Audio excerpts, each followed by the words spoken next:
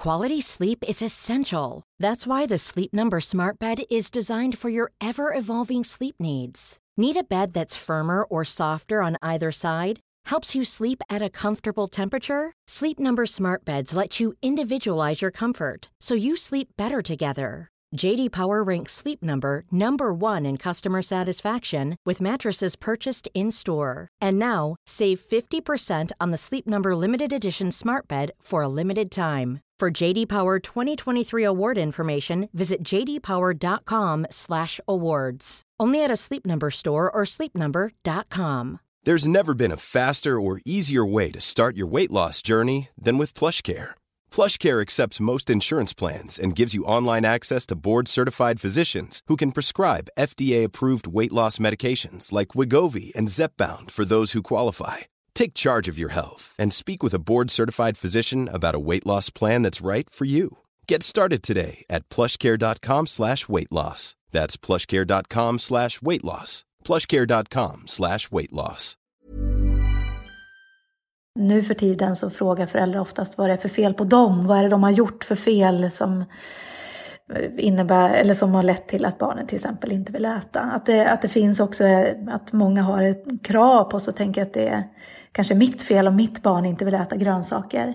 Medan jag ofta vill få föräldrar att förstå att det beror mycket på vad barnen har för liksom medfödda aversioner och preferenser och vad de har för gener. Vi alla är olika, både barn och vuxna, när det kommer till hur vi känner av hunger och mättnad, hur nyfikna vi är på nya livsmedel eller hur petiga vi är i maten till exempel. Och det mesta av det där förklaras av att vi har olika gener.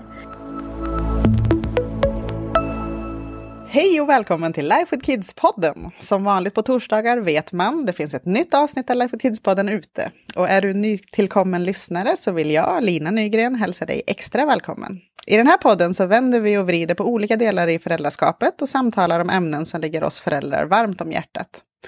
Vill du önska gäster eller ämnen eller ge oss lite allmän feedback så gör du det lättast på ett mejl till podcastet@lifewithkids.se eller via vårt Instagram, lifewithkids.se.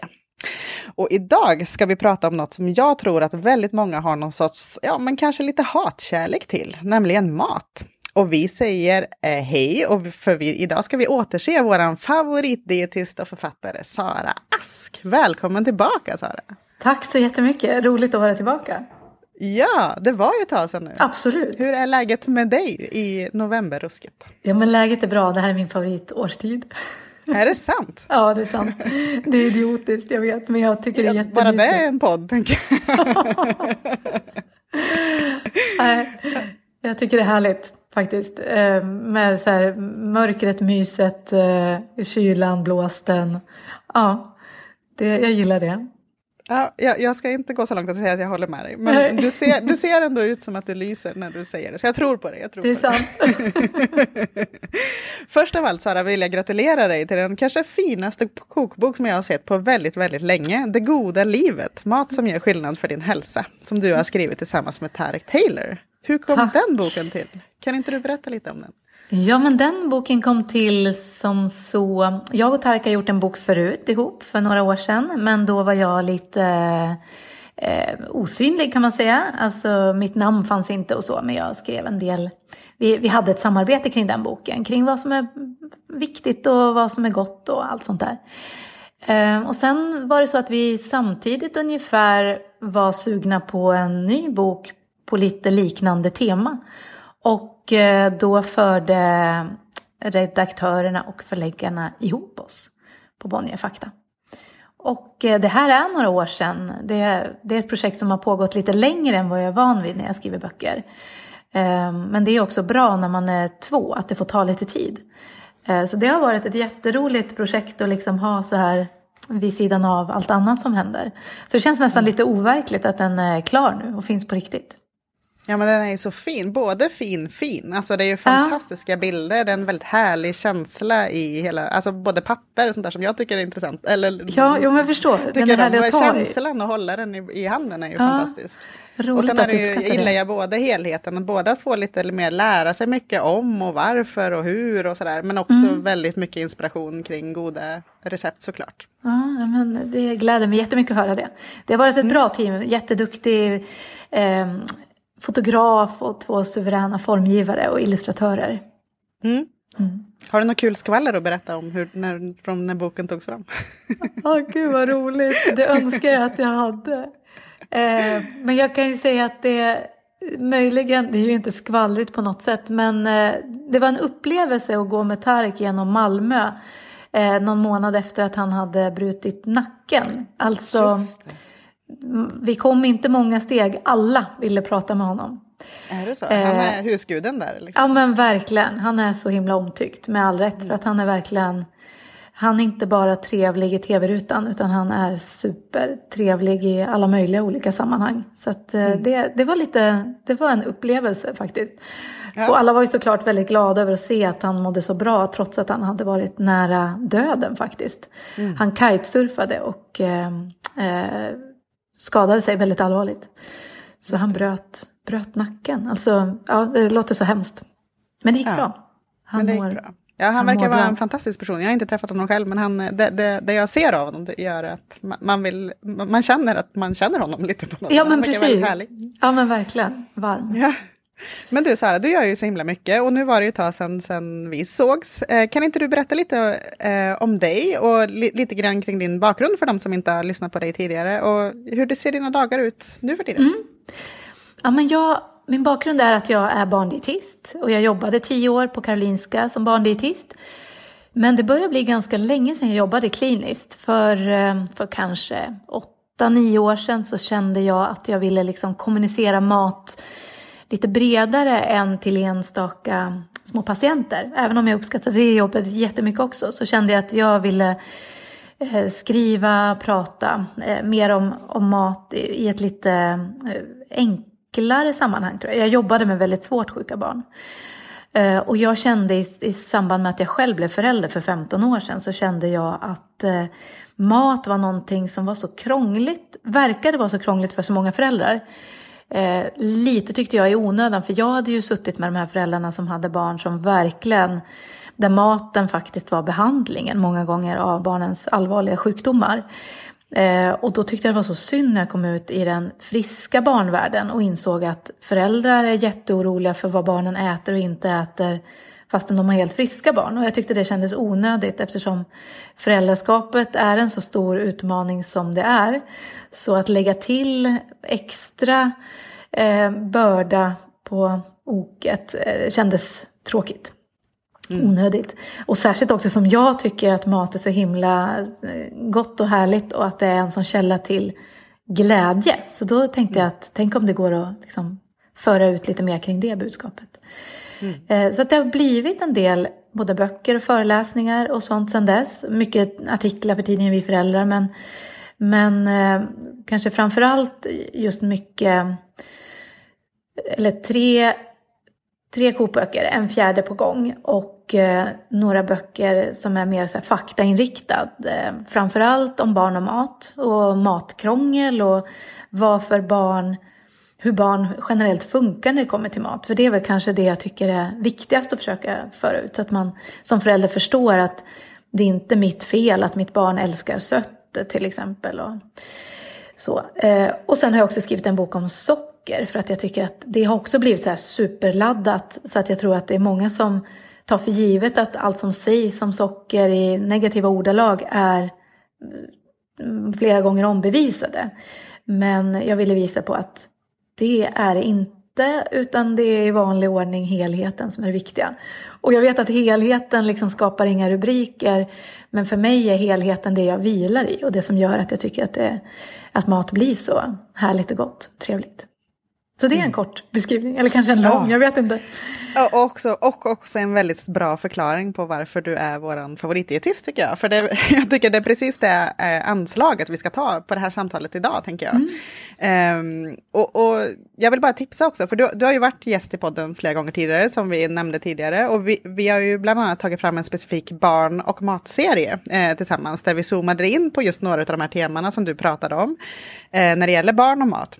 Det vill säga hur de får i sig näring, myter kring mat, hur man matintroducerar barnen och hur man hanterar barn som matkrånglar. Och vi har också träffats och pratat om hur familjen kan börja äta mer vego tillsammans med Lisa Bjärbo ju. Exakt. Så för den som är mer intresserad av detta med barn och mat och sånt, så kan jag med trygg hand hänvisa tillbaka till podden och till tidigare avsnitt med dig.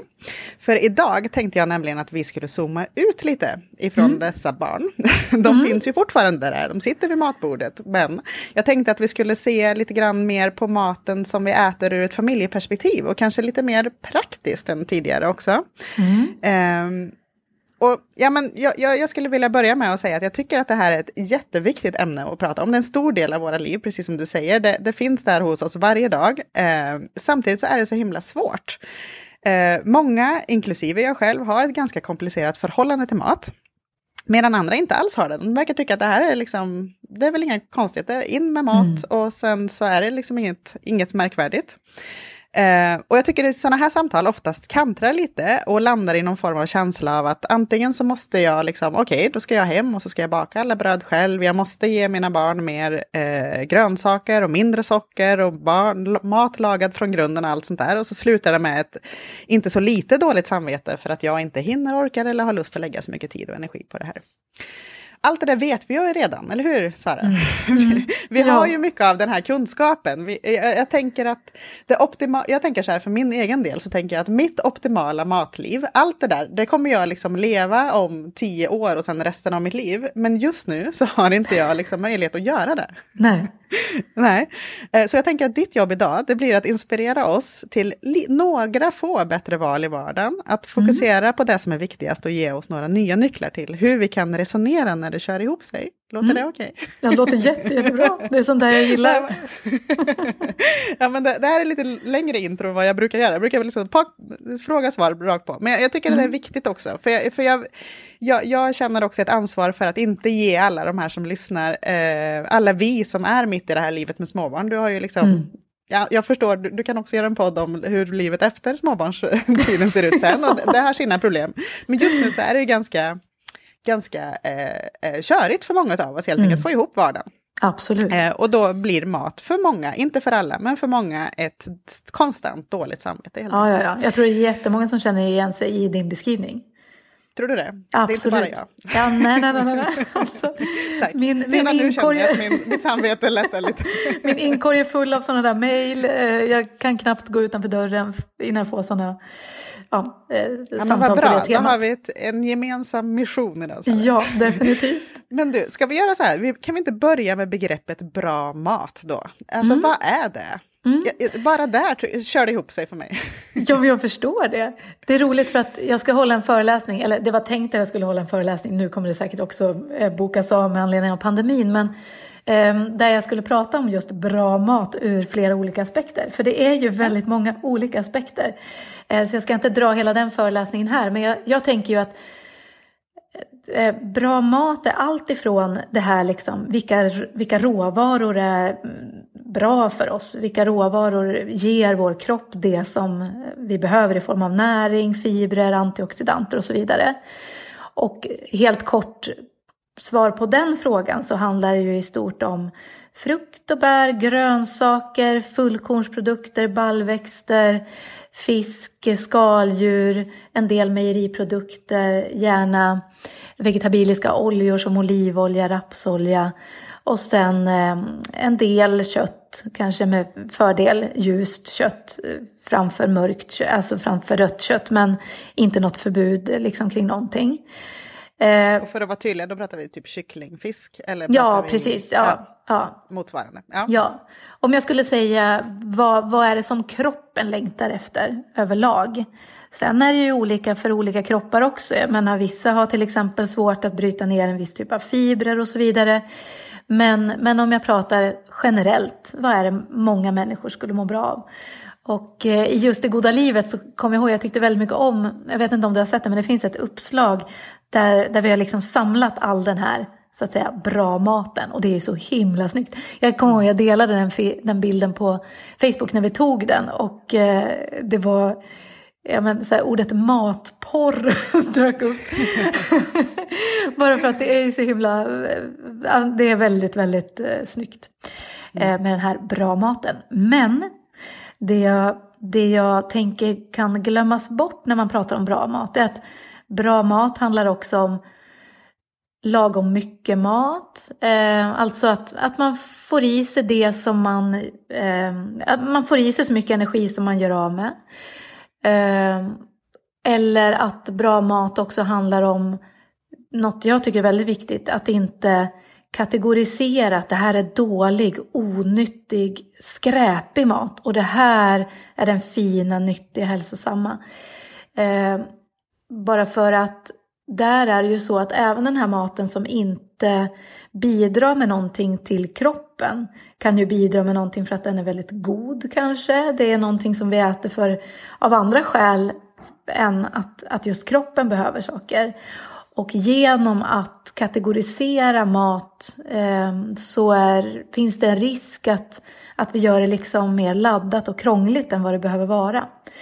För jag brukar säga att ingenting är så nyttigt att vi bör äta det jämt. Och inget så onyttigt att vi aldrig får äta det. Om det inte är så att man är allergisk och liksom får en anafylaktisk chock av att äta någonting. Men det, för mig är det också bra mat. Att liksom försöka avdramatisera.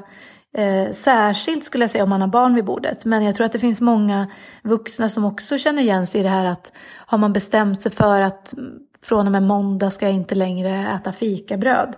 Då kan det vara väldigt mycket som snurrar just kring tanken på fikabröd kanske. Fikabröd, jag vet inte ens om man pratar om fikabröd längre. Men ja, bara som ett exempel. Ja, det är väl de digitala fikastunderna man har med sina nära och kära. Exakt.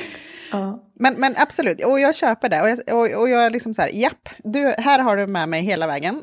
Och jag tänker så här, och jag älskar ju också den här bilden som du säger. Jag är ganska visuell av mig, så jag går också igång på sån här, jag lägger absolut mest tid i frukt och grönt-disken när jag handlar. Jag tycker det är så, där kan jag gå loss så att säga när jag shoppar mat.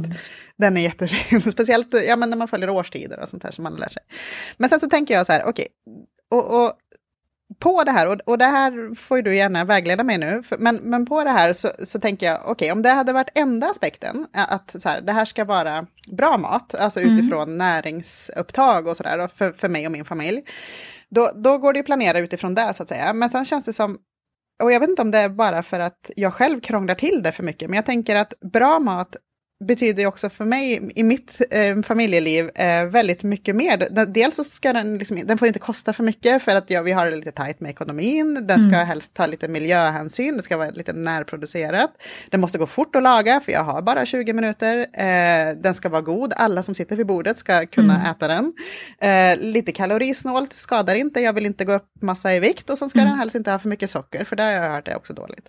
Alltså, när man sen, alltså, om man tänker att alla dessa filter som läggs på varandra, då blir det inte så himla mycket kvar där uppe till slut, tänker jag. Jo, men för jag är med dig hela vägen här också. Är det sant? Om jag skulle fortsätta berätta om föreläsningar jag planerar, så är det just alla de här aspekterna som du lägger till, plus det här med vad är god mat beroende på om man har en allergi, en intolerans och så vidare. Eller etiska, vem äter kött, vem äter det och så vidare. Så att alla de här, det är ju som en stor palett av, eller jag vet inte hur jag ska beskriva det, men jag tycker att vi har fått med väldigt många aspekter av det här med vad bra mat är. Och jag vill nog ändå påstå att jag tycker att det behöver inte bli så lite kvar. Ofta när man pratar mat så glömmer man bort att mat är inte bara middagen eller lunchen, utan det är ju allt man äter under en dag. Men om vi tittar på middagen till exempel. många gånger så när jag funderar vad vi ska äta, jag vet sällan 5:00 vad vi ska äta 7:00. Utan det vad skönt att höra. Jag trodde du kom med en sån här perfekt månadslista. Så här, rullar ut. Nej, verkligen inte. Utan det beror dels på vad som finns hemma. Och mycket vad som finns hemma som vi kanske, alltså någon liten rest av någonting. Jag brukar nästan alltid liksom laga mat utifrån det som redan finns. Inte främst för att jag inte vill att något ska gå till spillo, även om det också är superbra. Utan för att jag tycker att det finns ofta så mycket smak att hämta i den där tomatsåsen som fanns kvar sedan igår eller vad det kan tänkas vara. En pastasås blir ofta en soppa. En soppa kan bli grunden till en gryta. Om jag hittar lite hummus och blandade saker som kanske inte utgör en egen måltid i sig. Men då kan de tillsammans med lite extra grönsaker eller vad det kan tänkas vara bli en lasagne till exempel. Ganska ofta så blir det någon slags mixad krämig soppa med pannkaka till efterrätt. Eftersom vi har åtminstone en vid bordet som inte kan drömma om att äta en soppa. Men som gärna äter pannkaka. Medan en annan inte kan drömma om att äta sig mätt på pannkaka. Men gärna äter soppa. Så jag brukar försöka tänka att det ska finnas åtminstone 1 eller 2 livsmedel på bordet som den som är mest liksom svårflörtad kan äta sig mätt på. Men att det gärna får vara liksom ett plock av allt möjligt. Och sen så designar man lite sin egen rätt. Utan därmed inte sagt att vi liksom äter tapas varje dag. Utan är det liksom en gryta så finns det kanske bulgur och det kanske finns rostade frön och lite olika, kanske edamamebönor eller lite majs eller råkar det finnas lite tortillabröd från fredagen så kanske jag gör några quesadillas och sen är det kanske någon som sitter och äter bara bulgur och quesadillas med bara ost. Och den måltiden ser ju astråkig ut. Men eftersom där har jag en fördel som dietist tror jag. Att jag vet ändå att det spelar ingen roll att den här måltiden inte är komplett. Utan det som spelar roll för kroppen är vad kroppen får i sig under veckor, månader, år.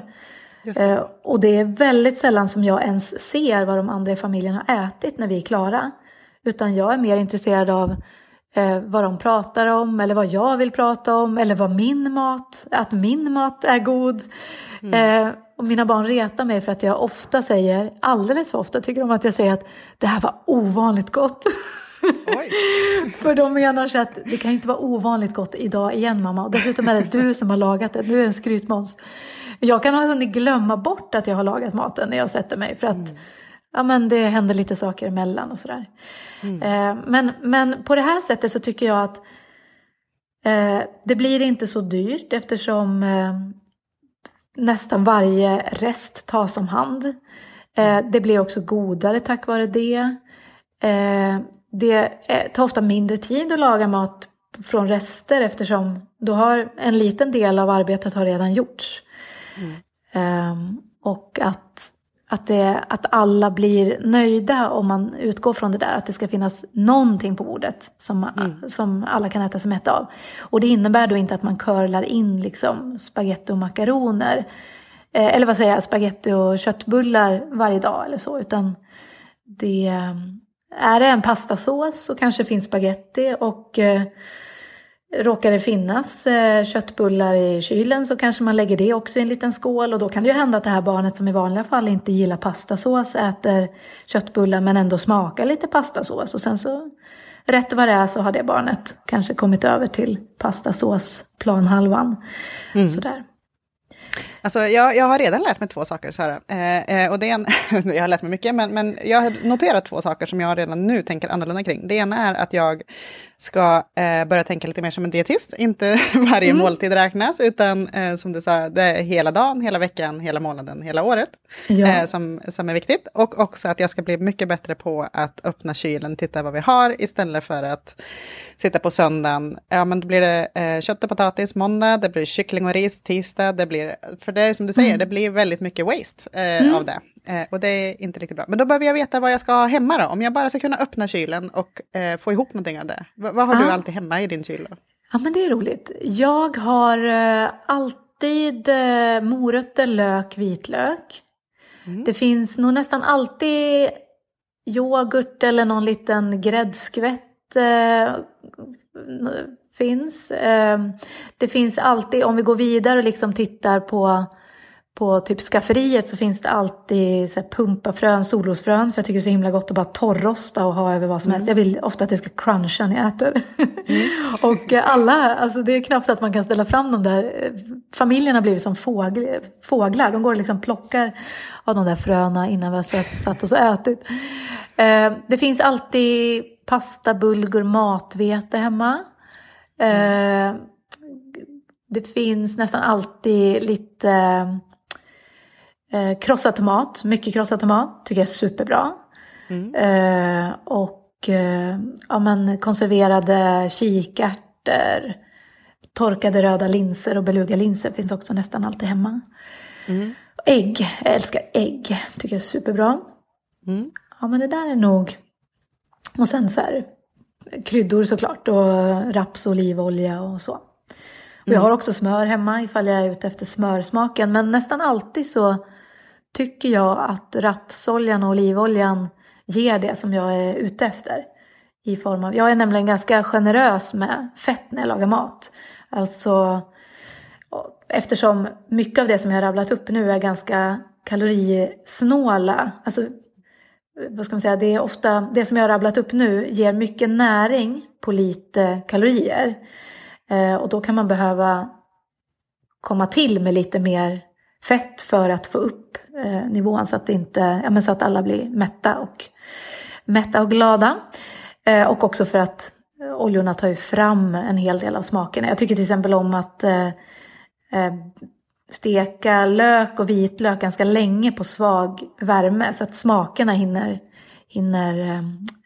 komma fram, medan jag står och kanske river morötter och hasar ner tillsammans med kanske krossad tomat och mixar ihop till en pastasås med då hittar jag säkert alltid någon gräddskvätt eller någon sked crème fraîche eller något för att få lite rundare smak. Sånt gillar jag.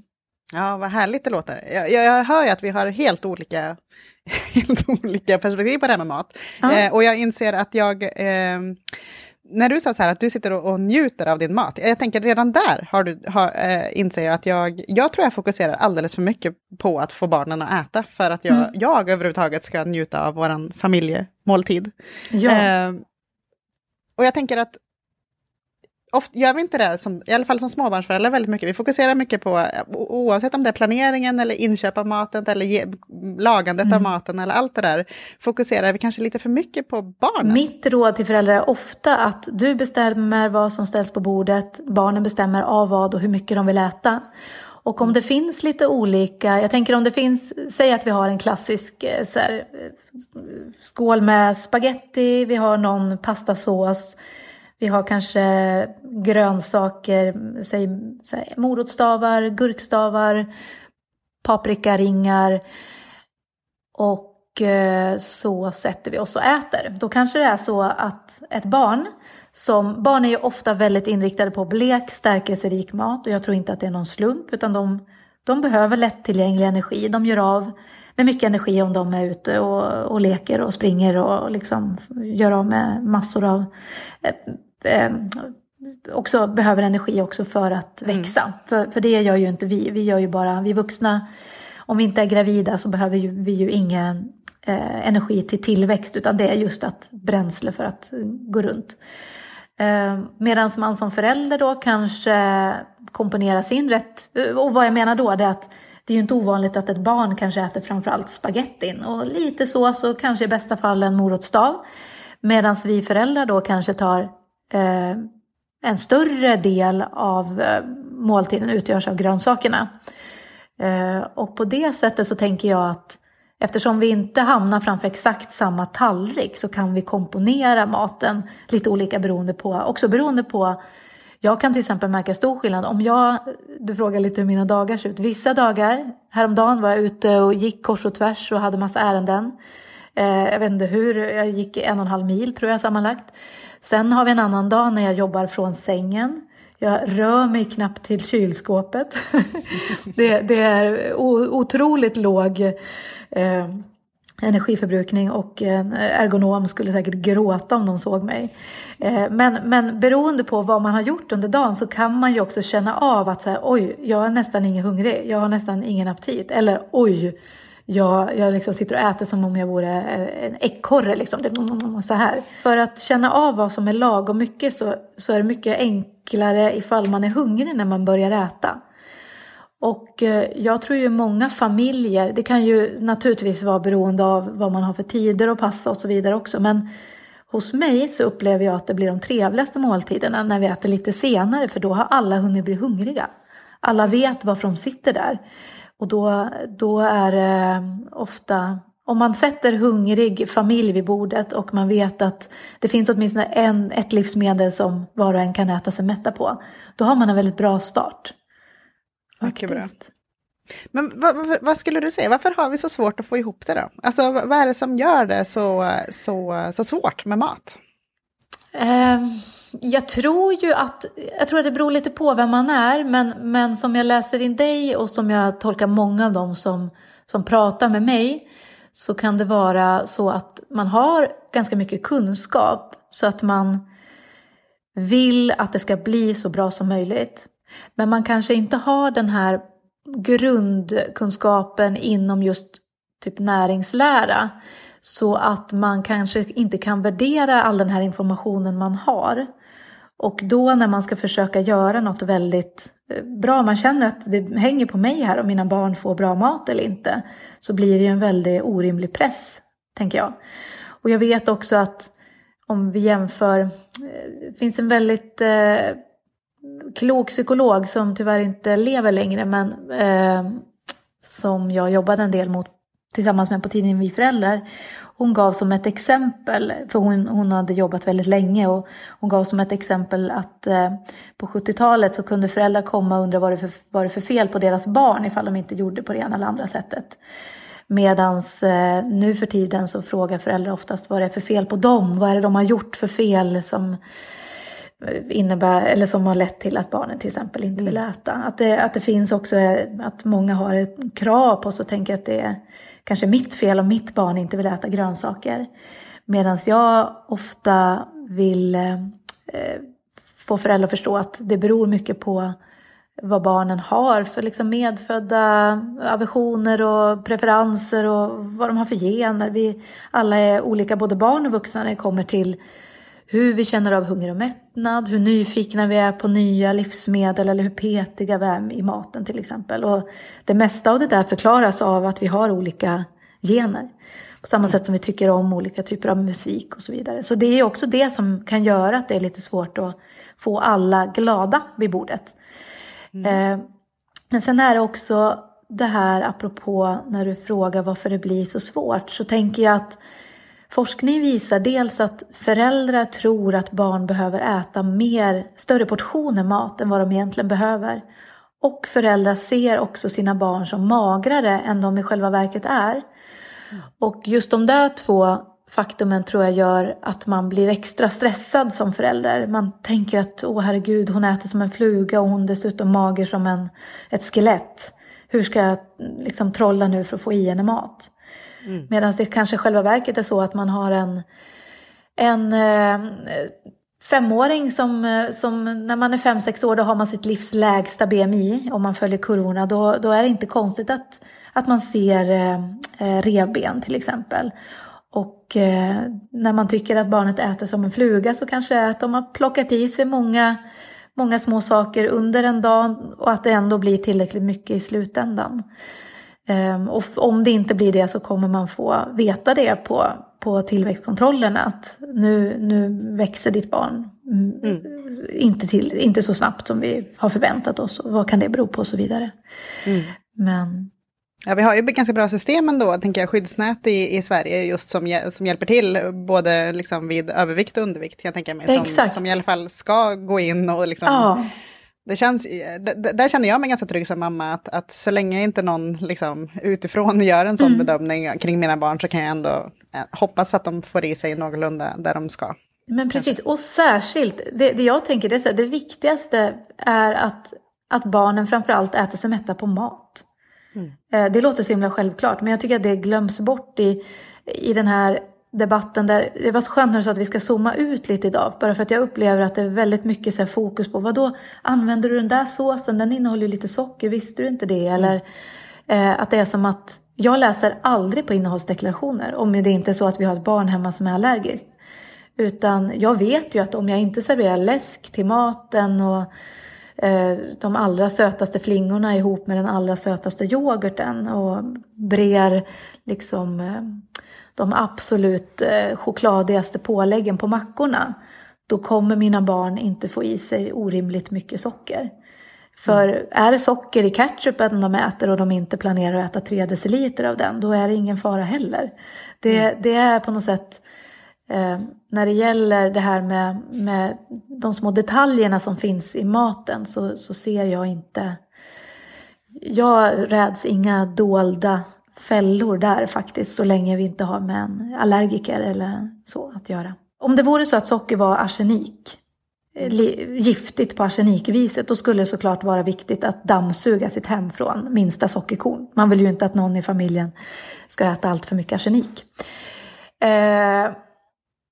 Men eftersom det här handlar framför allt om att inte barn ska få en för stor del av sitt energiintag täckt av något som inte bidrar med näring utan bara energi, så är det just det här att se till att det liksom inte äts mycket glass, kakor, godis till vardags. Att se till att sockersötade drycker försvinner från vardagen. Så att det är gärna vatten eller mjölk som serveras till vardags, och absolut att man kan dricka saft eller läsk till fikat på helgen eller sådär. Men att just vardagsdrycken gärna ska vara någonting som inte bidrar med socker, eftersom både att det blir mycket näringsfattig energi och att det också vänjer både barn och vuxna vid att det vi dricker ska smaka sött, gott. Det är ju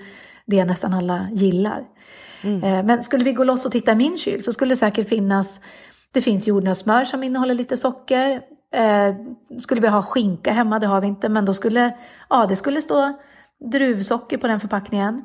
Men jag är ju bara intresserad av mängderna. Och skinkan till exempel, men det handlar om 0,05 gram per skiva. Jag blir provocerad när det tas upp som en sockerfälla. Bara för jag tänker just att det gör att människor känner mer rädsla än glädje när de öppnar sitt skafferi. Eller när de går och handlar. Och det tycker jag är fel fokus. Du, jag tänkte berätta en liten sorglig historia ifrån verkligheten. Jag är redo. Som handlar om frukost. Och den är hämtad ur mitt liv. Men så här, jag har alltid älskat frukost. Frukost har varit min liksom, huvudmåltid på dygnet. Men sen jag fick barn så liksom... just nu så kämpar jag mer med att hinna få i mina 3 tjejer något som inte innehåller för mycket socker och ibland något alls på morgonen. Så att nu har jag gått över till att bara ta en kopp kaffe. Alternativt så hinner jag ta 2 kokta ägg i farten medan jag packar ryggsäckar på morgonen. Hur låter det, tycker du? Är det okej? Alltså... Det låter så här. Du blir med min terapeut idag. Det låter lite bekant, tycker jag. Ja, för även om mitt äldsta barn är 15, så har jag en som fyller 12 idag och en som är 8 som också behöver liksom lite hjälp att packa ryggsäckar, och idag var det simskola och så vidare. Så jag är också en sån som älskar frukost i vanliga fall, som sitter länge på helgen. Men eftersom jag föredrar sömnen på morgonen. Jag menar, hade jag gått upp en timme tidigare hade jag kunnat sitta en timme och äta frukost själv. Hade varit, de gånger jag gör det är fantastiskt. Men det är inte tillräckligt, minnet av hur fantastiskt det är inte tillräckligt starkt när jag ligger i sängen och bara, nej, jag snosar. Tar du de där äggen så får du ju i dig massor med näring. Men det är klart att din själ och din kropp skulle säkert vilja slappna av lite och ta det lite lugnt på morgonen. Men så ser ju inte livet riktigt ut. Men det här med att försöka trockla i barnen mat, tänker jag. Att det kan vara intressant att veta att människor är lite olika när det kommer till det där med hur mycket man uppskattar frukosten också. Och vissa är ju sådana som knappt kan äta på morgonen. Medan andra är sådana som knappt kan ta ett steg ur sängen utan att ha ätit, för då blir de illamående. Och frukosten har ju länge fått en status som det viktigaste måltiden. Och det kan det ju vara för alla som uppskattar frukosten och har möjlighet att få till den. Men den näring vi får i oss på andra tillfällen under dagen är inte på något sätt mindre viktig, eller att frukosten står ut som det absolut hälsosammaste vi kan göra. Så här är det, att om man i forskning tittar på människor som äter frukost, så ser man att de har ofta andra hälsosamma saker för sig. De kanske rör sig mer, de kanske äter mer grönsaker och så vidare. Det verkar vara en markör för ett hälsosamt leverne. Men det innebär inte per automatik att det är frukosten som är så att säga. Det är inte det som är, jag hittar inte ordet, men utan att det är helheten även där. Så en människa som inte har så bra aptit på morgonen, för den är det inte säkert att livet skulle bli bättre eller hälsan bättre ifall den tvingar i sig frukost på morgonen. Just det. Och där kan det också vara så att olika barn har olika lätt att äta på morgonen. Jag till exempel, mitt yngsta barn, hon har aldrig varit speciellt förtjust i frukost. Hon är samtidigt det barn som är mest intresserad av mat och tycker det är tråkigt med pannkaka och vill ha linssoppa. Hennes mellansyra är precis tvärtom, skulle aldrig drömma om att äta linssoppa. Men däremot älskar hon frukost. Men för vissa människor så är det som att aptiten börjar först vid kanske 11-12 eller efter att man har varit uppe några timmar. Så att kanske sticka med någon frukt eller någon macka till de barnen som ska till skolan och ha möjlighet. Det är ju inte alla ställen där man får äta sånt på rasten. Men att lägga ner någonting i ryggsäcken och tänka att det kanske får räcka med att om de orkar dricka en deciliter mjölk eller något, så att det finns någonting i magen. Men det är inte frukost framför allt. Så om du kan lägga lagom mycket energi på just det där trixandet för att få i dem någonting, så kanske du får lite mer tid och sinnesfrid till att äta ditt ägg sittande i alla fall. Kanske. Men lagar du som också då har barn som har olika preferenser, det har säkert de flesta då, men dukar du fram 3 frukostar då plus en till dig själv, eller ställer du fram det på bordet, de som äter de äter? Eller ja, hur ska precis. Man? Ja, så är jag. Det ställs fram lite allt möjligt på bordet. Är det någonting som någon saknar, så är de ju tillräckligt stora nu för att kunna gå och hämta det. Men frukostmat som jag alltid vill ska finnas hemma är därmed inte sagt att det alltid är så att jag ställer mig och fixar det. Men det mesta är sånt som man bara ställer fram. Jag vill att det ska finnas typ havrefras, yoghurt. Då brukar vi ha en naturell och en vanilj. Och så man får ta lite som man vill. Får man ha vanilj? Ja, det tycker jag man får. Definitivt. Och det roliga är också att 15-åringen, hon har liksom gått ifrån att vara sådär supersötsugen som man är medan man växer som mest. Så att hon tycker så, jag vill ha naturell yoghurt om det finns något fräscht till. Sådär. Så att det kan bli lite bär, folk... Eller ja, precis. Eller lite... Jewelry isn't a gift you give just once. It's a way to remind your loved one of a beautiful moment every time they see it. Blue Nile can help you find the gift that says how you feel and says it beautifully, with expert guidance and a wide assortment of jewelry of the highest quality at the best price. Go to BlueNile.com and experience the convenience of shopping Blue Nile, the original online jeweler since 1999. That's BlueNile.com to find the perfect jewelry gift for any occasion. BlueNile.com. Many of us have those stubborn pounds that seem impossible to lose, no matter how good we eat or how hard we work out. My solution is PlushCare. PlushCare is a leading telehealth provider with doctors who are there for you day and night to partner with you in your weight loss journey. They can prescribe FDA-approved weight loss medications like Wegovy and Zepbound for those who qualify. Plus, they accept most insurance plans. To get started, visit plushcare.com/weightloss. That's plushcare.com/weightloss. Quality sleep is essential. That's why the Sleep Number Smart Bed is designed for your ever-evolving sleep needs. Need a bed that's firmer or softer on either side? Helps you sleep at a comfortable temperature? Sleep Number Smart Beds let you individualize your comfort, so you sleep better together. J.D. Power ranks Sleep Number #1 in customer satisfaction with mattresses purchased in-store. And now, save 50% on the Sleep Number Limited Edition Smart Bed for a limited time. For J.D. Power 2023 award information, visit jdpower.com/awards. Only at a Sleep Number store or sleepnumber.com. Ja, vad brukar hon kunna ha? Ja, det är väl det som är det fräscha. Fryst mango kan hon ha ibland också. Sådär. Sen vill jag att det ska finnas bröd hemma. Det får gärna finnas ägg. Ibland kokar vi ägg. Jag kan skiva upp lite frukt liksom, eller ta fram lite fryst mango.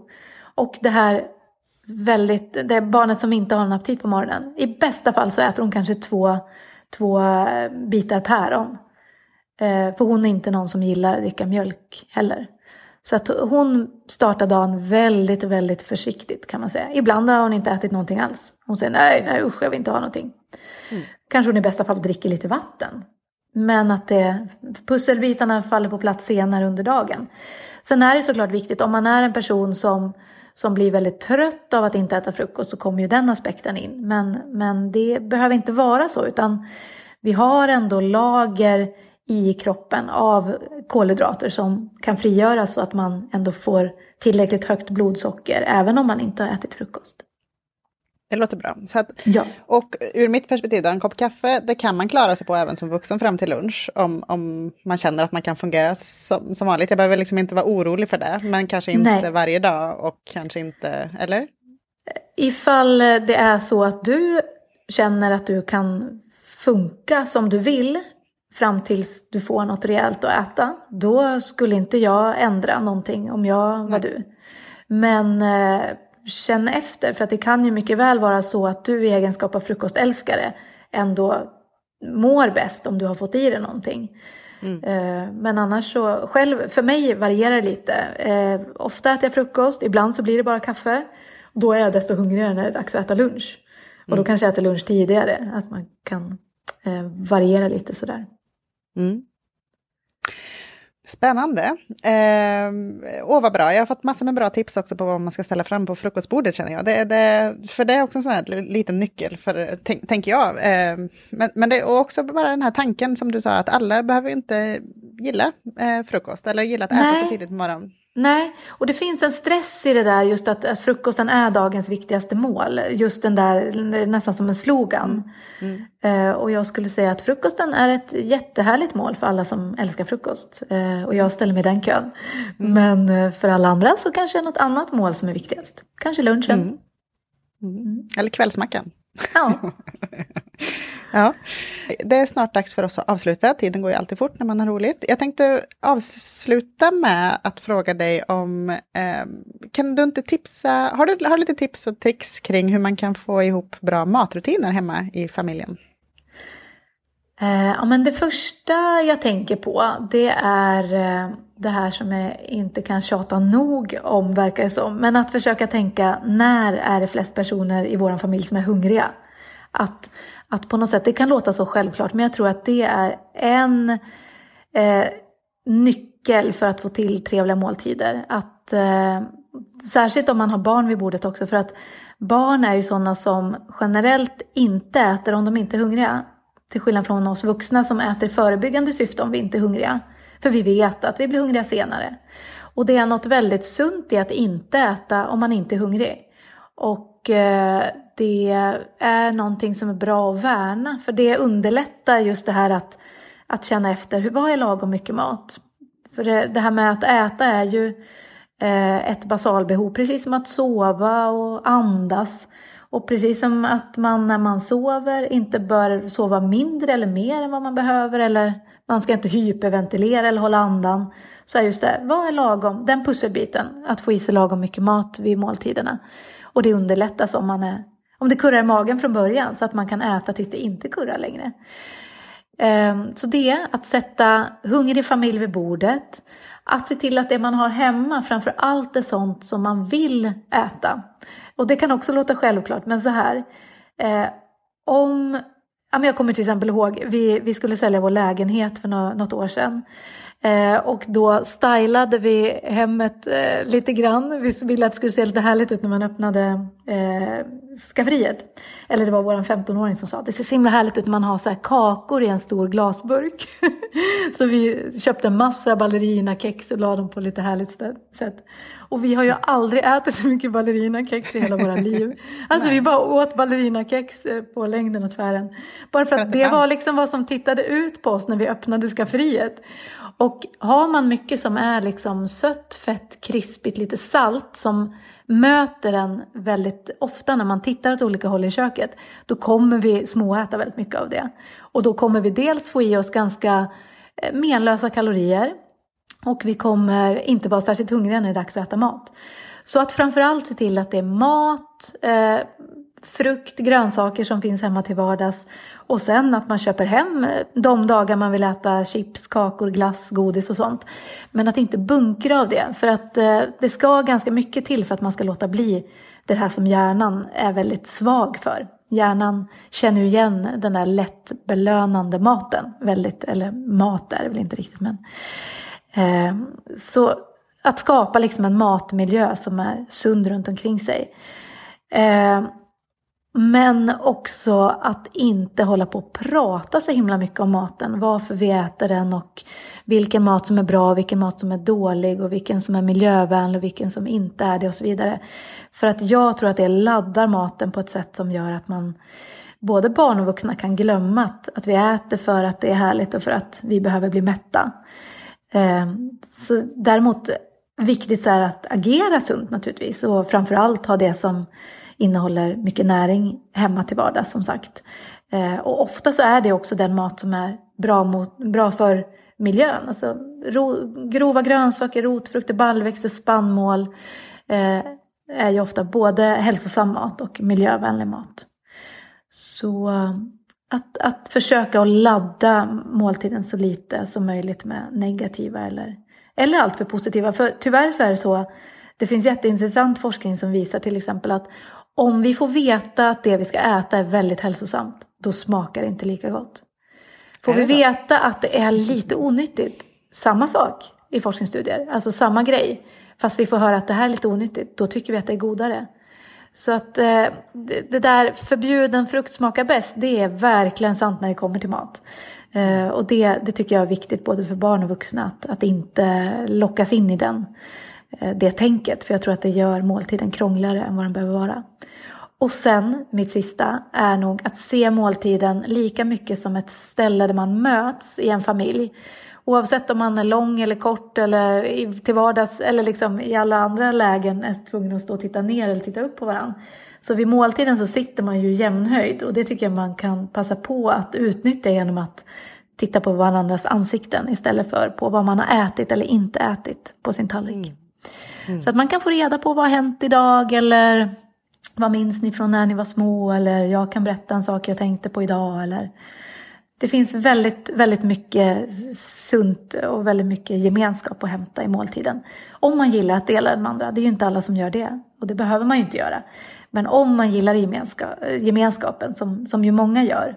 Och om man har tillgång till den. Om man äter med flera. Så kan man ta tillvara på den, tänker jag.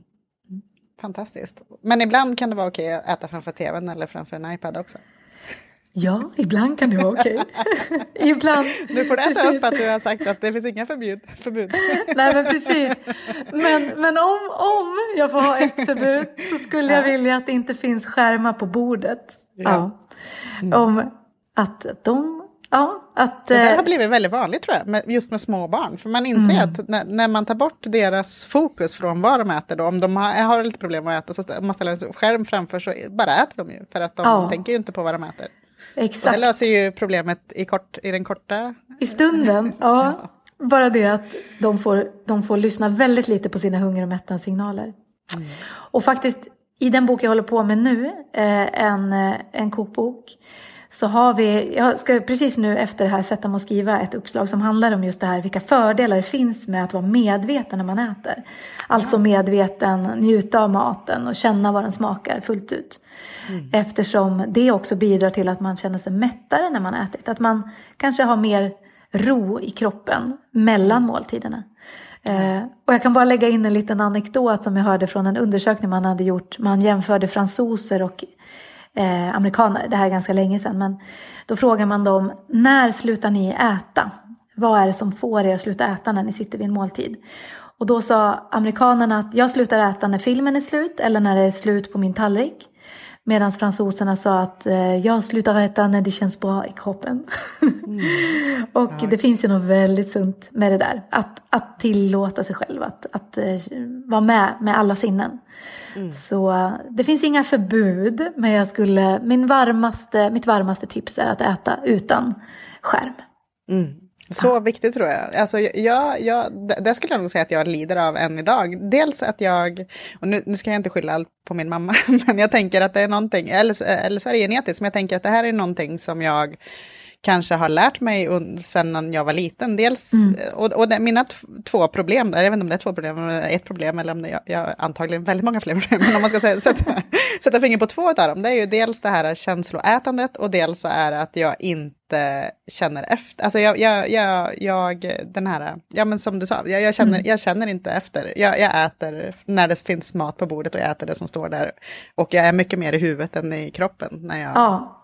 Och det är ju innan och under. super vanligt, verkligen. Verkligen. Och det vill man ju inte skicka med till sina barn då, vidare tänker jag. Om jag nu har gjort den insikten att det här är ett problem för mig även nu i 38 års ålder så att säga. Och kommer kanske alltid vara det, jag vet inte. Eller så går det att lära sig bort ifrån det här. Men det är ju någonting som jag absolut inte vill skicka vidare till mina barn. Precis så som jag har bestämt mig för att jag vill inte skicka över liksom, min så här, kroppsnojor till dem. Jag har också 3 tjejer då. Där har jag bestämt mig för. Punkt. Här pratar vi inte om kroppar. Här pratar vi om kroppar som starka och snabba och hoppar och vad vi gör. Inte hur de ser ut. Liksom. Men supersunt. Och då tänker jag att jag kanske ska skapa med sådana här regler även för mat då. Ja, absolut. Det är samma andas barn. Det är helt min melodi. Att känna, okej, känner du dig mätt? Ja, bra. Helt musik i mina öron.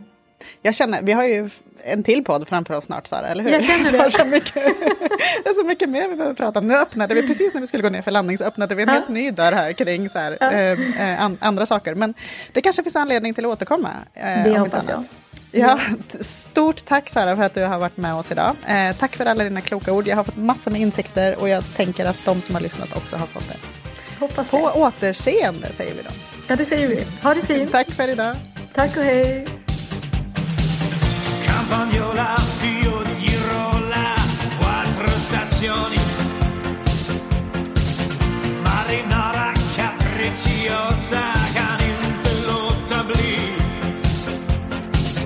Jag blir fascinerad, känner hunger, känner törst.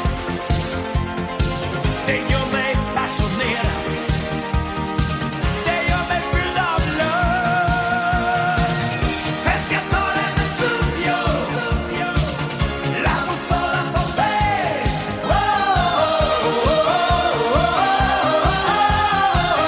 Jag får aldrig nog. Pescatore Vesuvio, la bussola for me.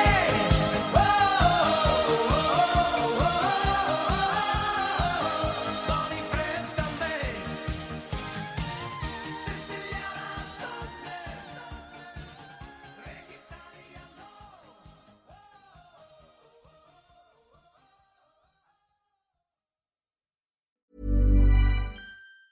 Ever catch yourself eating the same flavorless dinner 3 days in a row? Dreaming of something better? Well, HelloFresh is your guilt-free dream come true, baby. It's me, Keke Palmer.